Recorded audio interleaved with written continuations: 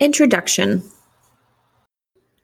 There I was, in a place I never thought I would be sitting. A place so dark, cold, and grim, I felt as though I was in a movie or a joke gone terribly wrong.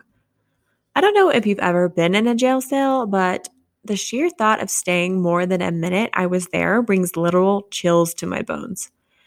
As they booked me in, took all my belongings, and reality really started to set in, all I could think was, how did I get here? I mean, not literally, because I was very aware of the two male cops who had just dropped me off there after handcuffing me outside of my own house. I meant, how did I get here? Because most of the time in situations as drastic and dramatic as this, it's not this one off instance, a single mistake, or one bad decision. It's a culmination of tiny decisions we have made that eventually add up and can blow up our lives faster than we can blink. How did I get here?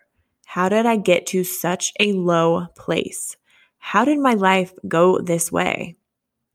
I felt scared, sad, embarrassed, ashamed, and broken all at the same time.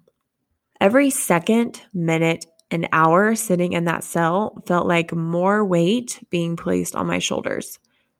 How am I ever going to recover from this? This is a question I'm sure most of us have asked ourselves more times than we want to admit. But when you look back, you do recover. You do bounce back. You do get through it. A culmination of tiny decisions that eventually add up and change our lives like it was the blink of an eye. Our lives are usually not changed by major moments. The biggest changes happen over time.